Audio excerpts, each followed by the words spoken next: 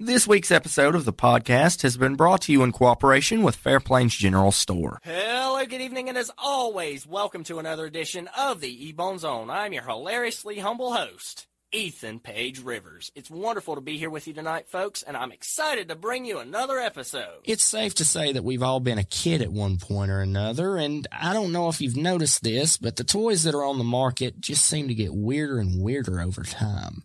I think I was at maybe Big Lots in my hometown a while back when I got the idea for this episode, and before we get going, this might get a little freaky, so don't say I didn't warn you, mate.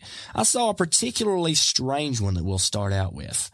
They were called Yellies, and hold on, it's not what you think. In fact, it might actually be worse, come to think of it. So, hold on a second here, man. What happens? Do they yell at you or something? The short answer is no. You're on track, but far off base at the same time with this one. These toys are voice activated, and as you can tell by the name, just saying hi-yo silver isn't gonna cut it. You've gotta yell at them to make them work, and if that's not the toy company's way of looking the unfortunate mom of the kid that got this thing for Christmas from their uncle directly in the eyes and saying with a voice as cold as a snowman's backside, "You thought you had them in the palm of your hand? No, nonsense, all of it. You don't even know the half. I suppose you to think Ahab had his wits about him while deep in pursuit of the white whale.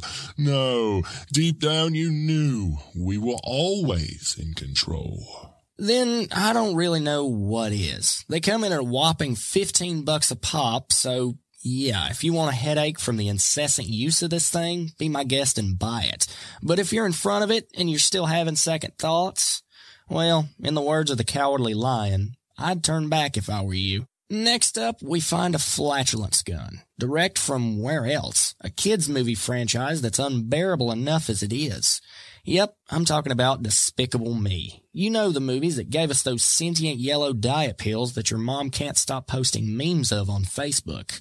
Yeah, those are the ones. It's exactly what you think it is as well. You can control the sounds by the way you pull the trigger. It smells like bananas, apparently, and it has a time release feature. Hey, I told you it was going to get weird. You can't back out now. We're going down this rabbit hole together. Anyway, they apparently made it a collectible as well after selling it for a while, and to be honest, I can't really think of a good way to explain why you have a collector's edition version of one of those. If it was just a regular one, you could pass it off like, "Oh yeah, that? No big deal, man. That's just one of my kids' toys or something." But let me tell you, if you're strutting around with a collector's edition, there is no way on this earth you can hide that you bought it for yourself. You can try, but it won't work, because here's the thing with collector's edition stuff, you get all extra, you go the extra mile because you're proud of it. You're really, really excited that you've got this thing. You'll put it in a frame, and maybe you'll have a little box with a glass case in it and a plaque under it. There is no way you can cover your tracks. And answer me this, what happens with collector's edition stuff? It usually becomes a conversation starter, and to me, you can't have one of those things without people asking questions. And then the next thing you know, once it's a conversation starter, your neighbor Gary, who came over for a housewarming dinner because you just moved into town, will be a little more apprehensive about letting you borrow anything of his, because you're officially the weird one on the cul-de-sac now. That title's yours, bro, and unless someone comes along with a collection of vintage bed sheets used by past presidents for some reason, I think it's got a pretty good chance of sticking. So if you want to prevent this, maybe just don't buy it. Maybe just don't invest in a collector's edition one of these, because your reputation follows you, man. And if this happens, you might actually have to move to another neighborhood pretty quick. This last one brings our furry friends into the fun. It's a game called Doggy Doo. Man, that sounds strange when you say it out loud. Anyway, I saw commercials for this when I was a kid, and hey, don't judge. You know when you watch Nickelodeon 24/7, you're bound to see something a little out of whack, especially in the early 2000s. So what's the deal with this one? They feed this plastic dog that, to be honest, looks straight out of Minecraft, some Play-Doh sort of substance, and then squeeze on one of those old school blood pressure cuff things on the end of its leash. You remember those? I don't, but do you? And then a few seconds later, it comes out, and the first one to clean up 3 messes, as they call it, wins. Do they, though?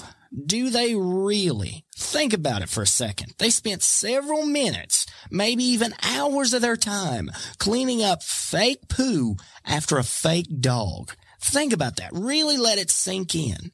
If anything, it sets an unrealistic expectation. So this game might inspire them to want a dog. That's great. But then their parents say, Okay, Timmy, we'll get a dog, but that means you have to take care of it. And I mean everything. and then they get all excited because dogs are awesome. They should be excited. But the first time Buttercup does his business in the house, they will not be mentally prepared for the gravity of this situation. See how that could be a problem?